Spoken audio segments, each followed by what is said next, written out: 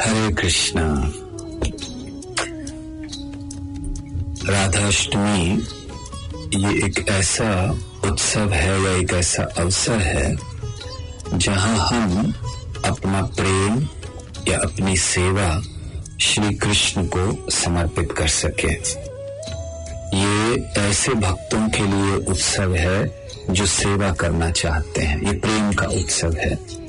जैसे जब जन्माष्टमी मनाई जाती है तो जन्माष्टमी में कृष्ण का गुणगान होता है, बहुत विस्तार से बड़े पैमाने पर मनाया जाता है।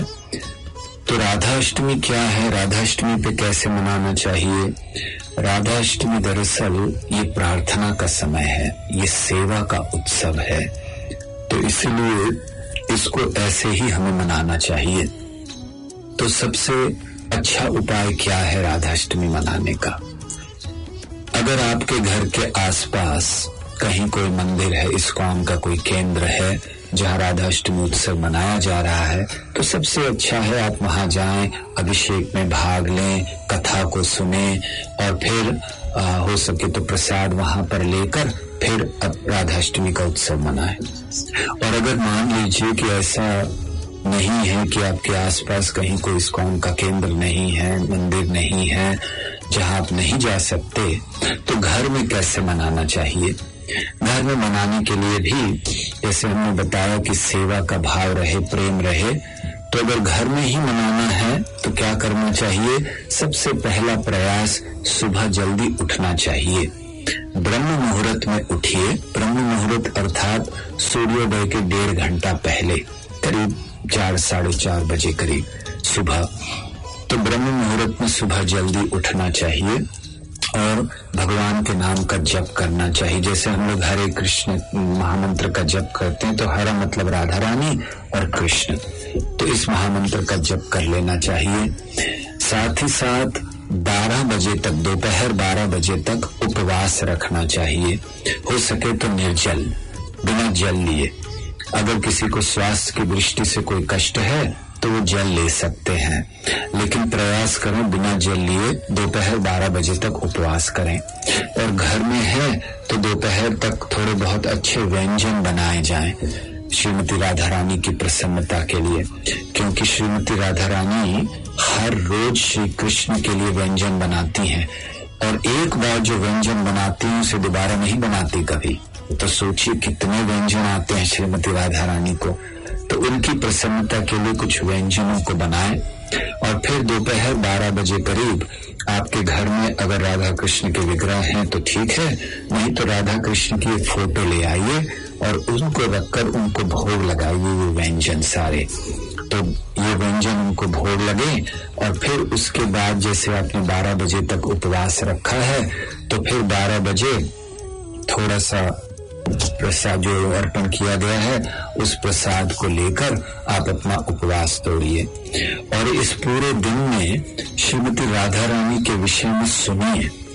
जैसे आप लोग कई जगहों पर इसको सुन सकते हैं, तो श्रीमती राधा रानी के विषय में इस बारंबार सुनिए, जितना हो सके उसको सुनिए। या फिर कहीं ग्रंथ हो, प्रामाणिक ग्रंथ इस्कॉन के किसी भी मंदिर से आप लीजिए, तो श्रीमती राधा रानी के विषय में उसको पढ़िए कि कौन है श्रीमती राधा रानी, कैसे उनका आविर्भाव हुआ, तो इसको भी करिए। और सबसे महत्वपूर्ण बात कि आप हमेशा पूरा दिन प्रार्थना कीजिए भगवान श्री कृष्ण से, श्रीमती राधा रानी से, कि उनकी कृपा हमारे ऊपर आए। तो इसलिए उपवास जरूर कीजिए, सुबह जल्दी उठिए, जप कीजिए और साथ ही साथ भोग बनाकर, अलग अलग प्रकार के व्यंजन बनाकर श्रीमती राधा रानी को अर्पण कीजिए। और अगर समय आप ऐसे स्थान पर रह रहे हैं जहाँ कहीं पवित्र नदी है, तो फिर पवित्र नदी में जाकर उस दिन स्नान भी करना चाहिए। तो पवित्र नदी में स्नान कीजिए और भगवान की सेवा के लिए या तो खुद जाकर मंदिर में कुछ सेवा कीजिए, जैसे मंदिर साफ करना, भगवान के लिए हार बनाना, भगवान के लिए भोग बनाना। और अगर कहीं ये संभव नहीं है तो कुछ दान दीजिए मंदिर में, किसी भी मंदिर में, ताकि वहां पर भगवान की सेवा आपके द्वारा वो हो सके।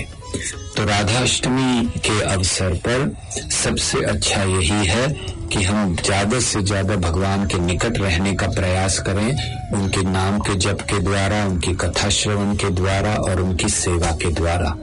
और अगर हो सके तो फिर कोई पवित्र नदी हो तो उसमें स्नान भी कीजिए और श्रीमती राधा रानी से बड़ी गंभीरता से, बड़ी तीव्रता से प्रार्थना कीजिए पूरा दिन कि वे हमारे ऊपर कृपा करें और इसके द्वारा हम श्री कृष्ण की सेवा में जीवन भर लगे रहें और जीवन के अंत में इस भौतिक शरीर को छोड़कर भगवान के धाम में प्रवेश कर सके। कृष्णा। जब हम लोग आध्यात्मिकता की बात करते हैं या साधारण भाषा में कहें तो धर्म की बात करते हैं तो लोगों के मन में बहुत सी भ्रांतियां होती हैं। उन भ्रांतियों में कुछ भ्रांतियां हैं जैसे श्री कृष्ण भगवान है या नहीं है, अन्य देवी देवताओं की क्या स्थिति है, ऐसी कई भ्रांतियां हैं। और उनमें से एक भ्रांति है कि श्रीमती राधा रानी कौन है। इस भ्रांति को लेकर कई विवाद फैले हुए हैं, लोग कई प्रकार की धारणाओं को बनाए हुए हैं। कुछ कहते हैं कि श्रीमती राधा रानी केवल कृष्ण की प्रेयसी थी, कुछ कहते हैं कि श्रीमती राधा रानी पत्नी थी, कुछ कहते हैं कि श्रीमती राधा रानी बड़ी थी कृष्ण से और कुछ कहते हैं कि छोटी थी। ऐसे कई भ्रांतियां फैली हुई हैं। तो राधा रानी कौन है, इसको हमें बड़ी अच्छी तरह से जानना चाहिए क्योंकि ये भगवान कृष्ण को प्राप्त करने में हमें सहायता करेंगे। या फिर कहना चाहिए कि भक्ति में आगे बढ़ने के लिए हमें ये जानना चाहिए कि श्रीमती राधा रानी कौन है, क्योंकि हमारा अर्थात हर जीव का श्रीमती राधा रानी से बहुत गहरा संबंध है और इसीलिए हमें जान लेना चाहिए कि श्रीमती राधा रानी कौन है। लेकिन श्रीमती राधा रानी को समझने के लिए हमें आध्यात्मिक अंतर्दृष्टि की आवश्यकता है, अर्थात हमें ऐसे ज्ञान की आवश्यकता है, ऐसे आध्यात्मिक ज्ञान की आवश्यकता है जो हमें सही परंपरा से प्राप्त हो रहा है, आचार्यों के द्वारा प्रदान किया जा रहा है। और साथ ही साथ आचार्यों ने न केवल ज्ञान दिया है बल्कि हमें उसको समझने की शक्ति भी प्रदान की है अपनी कृपा के द्वारा। आध्यात्मिक ज्ञान को समझना इतना सरल नहीं है। ज्ञान तो बहुत उपलब्ध है, आज आप देखिए कितनी सारी पुस्तकें हैं, इंटरनेट है, आप जाइए और आप आराम से ढूंढिए, बहुत कुछ मिल जाता है। लेकिन वो बहुत नहीं है। क्यों नहीं है? क्योंकि जिस तरह हम डॉक्टर के पास जाते हैं, दवाई लेते हैं, दवाई से ठीक होते हैं, लेकिन डॉक्टर दवाई द्वारा हमें ठीक करता है। आध्यात्मिक दृष्टि में हम जब दवाई लेते हैं तो दवाई तब काम करती है जब डॉक्टर की इच्छा होती है या कृपा होती है। तो हमारे पास सारी पुस्तकें हो सकती हैं, सारा ज्ञान हो सकता है, लेकिन वो हमें समझ नहीं आएगा जब तक आचार्यों की कृपा ना हो। तो श्रीमती राधा रानी के तत्व को समझना, कौन है उनको जानना, ये केवल आचार्यों की कृपा से हो सकता है। और इसीलिए हमें आध्यात्मिक अंतर्दृष्टि को बढ़ाना चाहिए। तो श्रीमती राधा रानी को एक साधारण स्त्री हमें नहीं समझना चाहिए। ऐसा भी नहीं समझना चाहिए कि इस जगत की कोई वो अति विशिष्ट महिला थी। नहीं, ना वो कोई साधारण महिला थी, ना इस जगत की अति विशिष्ट महिला है।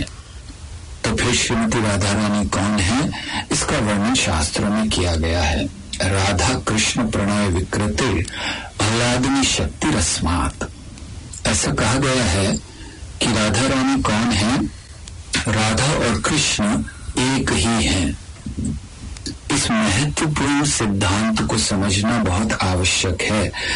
एकात्मवपी मतलब एक ही आत्मा है। राधा और कृष्ण अलग नहीं है, एक ही है, केवल आनंद लेने के लिए दोनों अलग हुए हैं। तो इसीलिए श्रीमती राधा रानी भगवान की शक्ति है और श्री कृष्ण शक्तिमान है। वेदांत दर्शन के अनुसार शक्ति और शक्तिमान में कोई भेद नहीं होता। तो इसी प्रकार श्री कृष्ण और श्रीमती राधा रानी में कोई भेद नहीं है, दोनों एक ही हैं। इस चीज को समझना बहुत आवश्यक है। और श्रीमती राधा रानी कौन है, वो क्या करती हैं? श्रीमती राधा रानी एक तरफ तो श्री कृष्ण को आनंद प्रदान करती हैं, लेकिन दूसरी तरफ हम सब की सेवाओं को, अर्थात हर जीव की सेवा को श्री कृष्ण तक पहुंचाने का कार्य श्रीमती राधा रानी करती हैं। इसीलिए हमने कहा कि हर जीव का श्रीमती राधा रानी से बहुत गहरा संबंध है। हमारी सेवा श्री कृष्ण तक तभी पहुंचती है जब श्रीमती राधा रानी उसको पहुंचाती हैं। और क्यों ऐसा है? क्योंकि श्रीमती राधा रानी भगवान को आनंद देने वाली शक्ति हैं।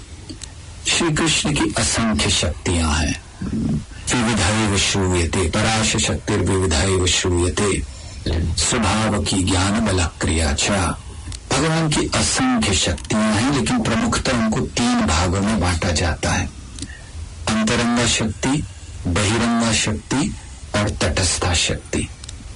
तटस्था शक्ति अर्थात जीव, बहिरंगा शक्ति जिसका प्राकट्य भौतिक जगत के रूप में होता है, और अंतरंगा शक्ति ये 3 भागों में विभाजित है। संधिनी, संवित और आह्लादिनी। संधिनी अस्तित्व को प्रदान करती है, संवित ज्ञान को प्रदान करती है, और आह्लादिनी ये आनंद को प्रदान करती है। और श्रीमती राधा रानी आह्लादिनी शक्ति का मूर्तिमान स्वरूप है। श्रीमती राधा रानी का अस्तित्व है श्री कृष्ण की सेवा के लिए। इसीलिए शास्त्रों में कहा गया है बहुत महत्वपूर्ण तरीके से, कृष्ण प्रेम भावित जाहर चित्तेंद्रिय काय, कृष्ण निज शक्ति राधा क्रीड़ा रस है। बहुत सुंदर बात कही गई है। क्या कहा गया? कृष्ण प्रेम भावित जाहर चित्तेंद्रिय काय। जिनका चित्त, जिनकी इंद्रियां, जिनकी काया, जिनका पूर्ण अस्तित्व कृष्ण प्रेम भावित, कृष्ण प्रेम से परिपूर्ण है। और है कौन वो? कृष्ण निज शक्ति। कृष्ण की निज शक्ति है राधा, और किस लिए उनका अस्तित्व है? क्रीड़ा रसहाय।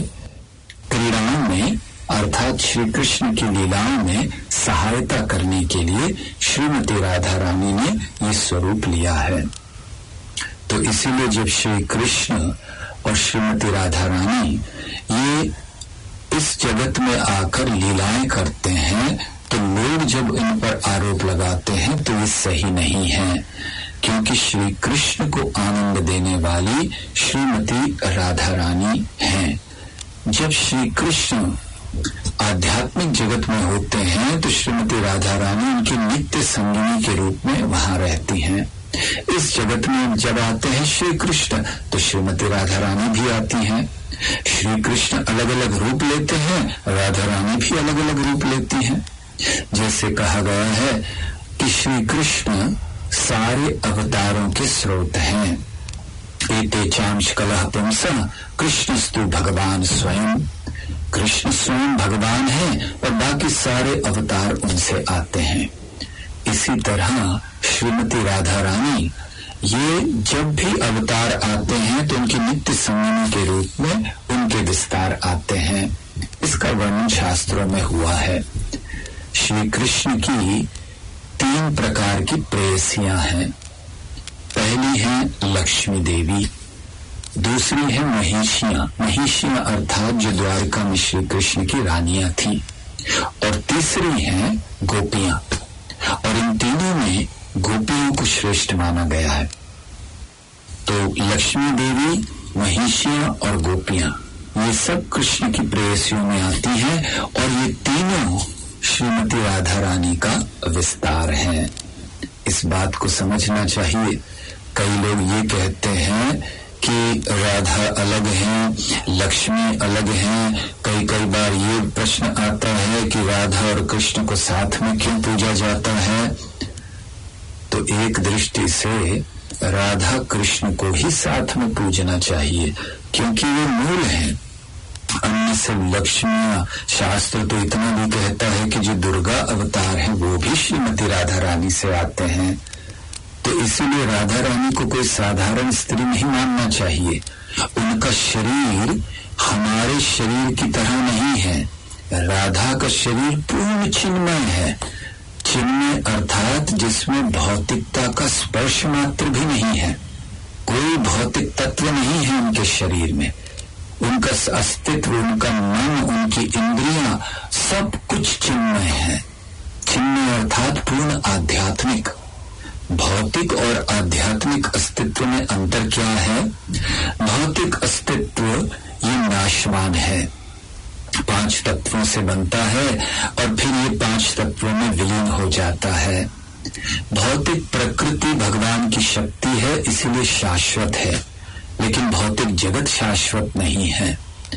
इसमें कोई विरोधाभास नहीं है, बड़ा सरल है समझने के लिए। जैसे मिट्टी से मटका बनाया जाता है, मिट्टी हमेशा रहती है, चाहे मटके के रूप में रहे या मिट्टी के रूप में, लेकिन मटका हमेशा नहीं रहता। तो भौतिक प्रकृति मिट्टी की तरह है और उस भौतिक प्रकृति से भौतिक जगत जो मटके की तरह है बनता है।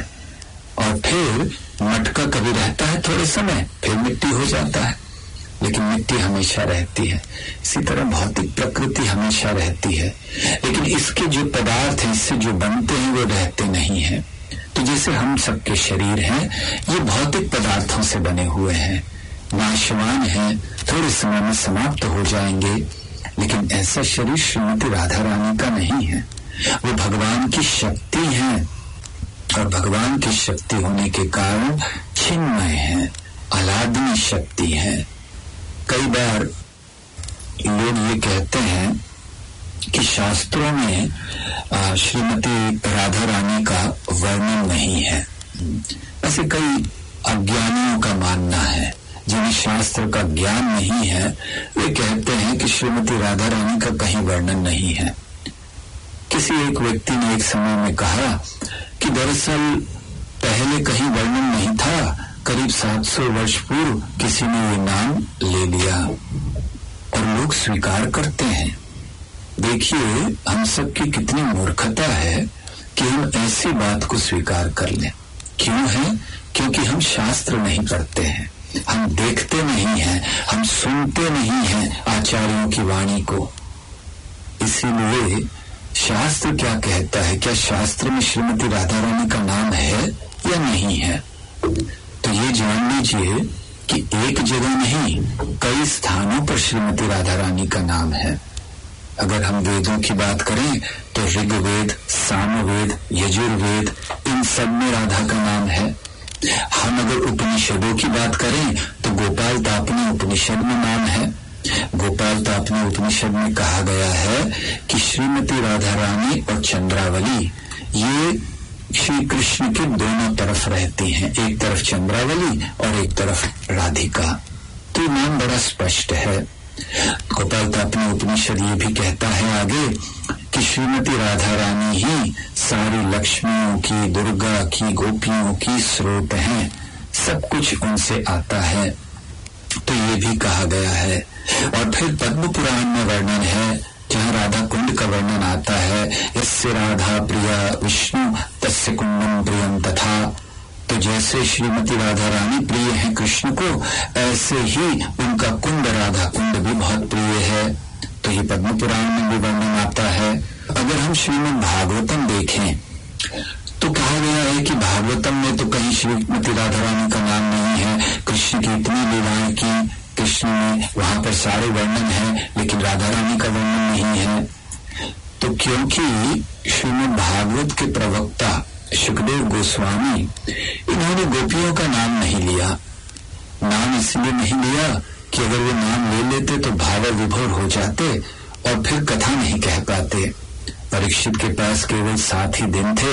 अगर मान लीजिए सुखदेव गोस्वामी कहते कहते भाव विभोर हो जाते और भाव अवस्था में अपनी बाहरी चेतना खो बैठते तो फिर उतना समय कथा नहीं हो पाती। तो इसको ध्यान में रखते हुए सुखदेव गोस्वामी ने नाम नहीं लिया, लेकिन फिर भी भागवतम में एक स्थान पर संकेत मात्र किया गया है, अनयाराधितो नूनम। उस गोपी का वर्णन किया गया है, न गोपियां करती हैं जिसने सबसे अच्छी आराधना श्री कृष्ण की है। तो इसीलिए ऐसा नहीं मानना चाहिए कि श्रीमती राधा रानी का नाम कहीं शास्त्र में नहीं है, ऐसा हो ही नहीं सकता।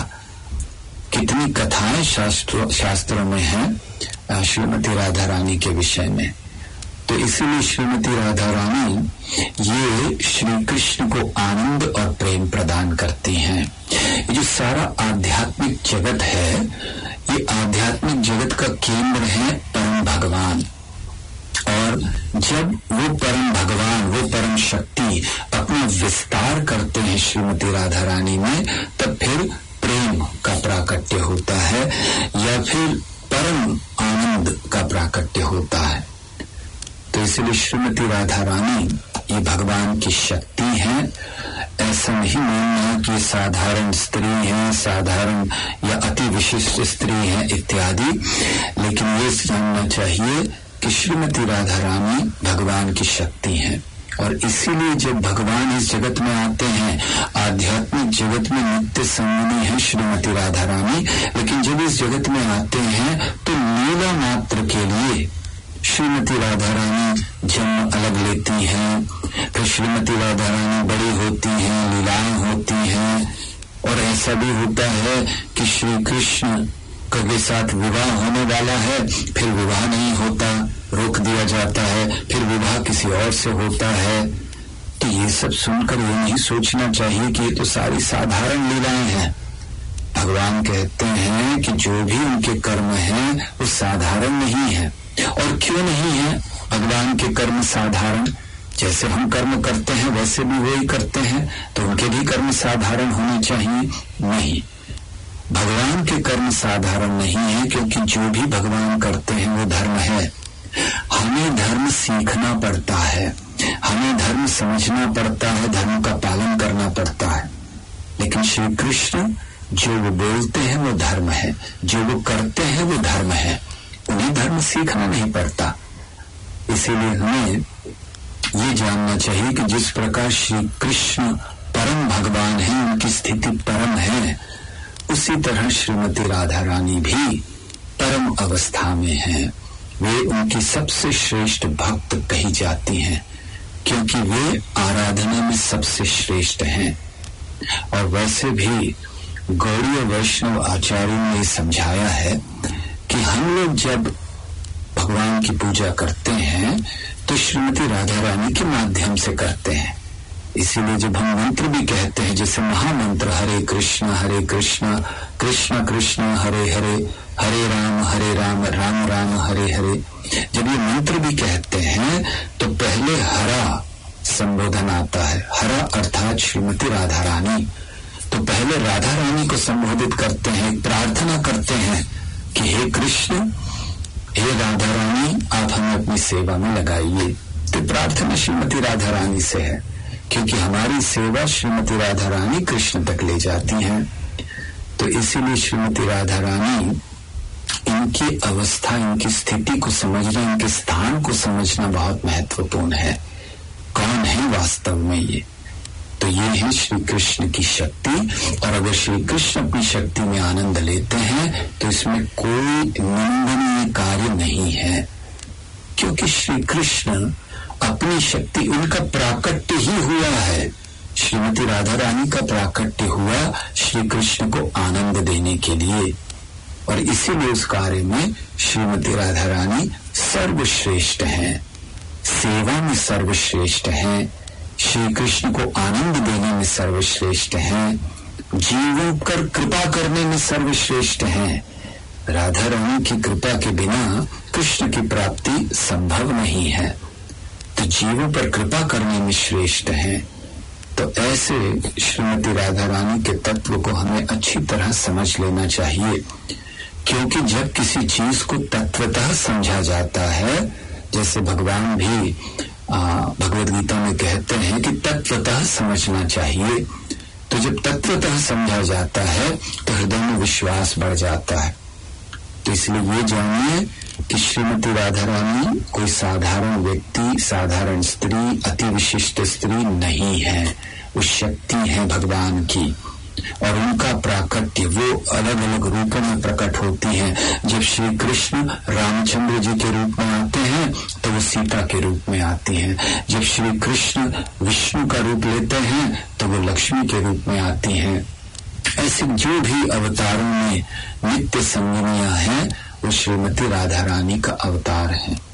तो इसीलिए मानना चाहिए कि जैसे श्री कृष्ण मूल हैं सारे अवतारों के, ऐसे ही श्रीमती राधा रानी भी मूल हैं सारी नित्य संगिनियों की। और इस भाव में, इस ज्ञान में रहकर हमें उनकी आराधना करनी चाहिए, हमें उनसे पूजा, उनसे प्रार्थना करनी चाहिए, इस भाव में रहकर कि वो कोई साधारण स्त्री नहीं है। इसीलिए अगर मन में कोई भ्रांति हो श्रीमती राधा रानी के प्रति तो आज उसको निकाल दीजिए, कोई भ्रांति नहीं रखिए। ये भ्रांति कि श्रीमती राधा रानी केवल प्रेयसी थी, केवल पत्नी थी, या उनका नाम नहीं है शास्त्रों में इत्यादि, सारी भ्रांतियों को समाप्त कीजिए। श्रीमती राधा रानी श्री कृष्ण की नित्य संगिनी है। आध्यात्मिक जगत में वो नित्य युगल किशोर, किशोर किशोरी के रूप में वो वहां पर हैं। और जब यहाँ लीला मात्र के लिए आते हैं तब लीला के लिए कुछ अलग अलग होना, कुछ लीलाओं को करना, इसलिए वो करते हैं। तो इस प्रकार श्रीमती राधा रानी की स्थिति को समझकर जब हम श्री कृष्ण की आराधना करते हैं तब हमें आध्यात्मिक प्रगति होती है। और ये प्रगति होगी, असली प्रगति हमारी क्या है? इस भौतिक जगत की चीजों को प्राप्त करना असली प्रगति नहीं है। असली प्रगति है कि हम हमारी चेतना को इस समय जो इस भौतिक जगत में फंसी हुई है, इन चीजों में लगी हुई है, उससे ऊपर उठाएं, श्रीमती राधा रानी के चरण कमलों तक पहुंचाएं। ये सच्ची प्रगति है। और वो तब होगा जब हम ये जान लेंगे कि श्रीमती राधा रानी कौन है। हरे कृष्णा कृष्ण कृष्ण हरे हरे, हरे राम राम राम हरे हरे।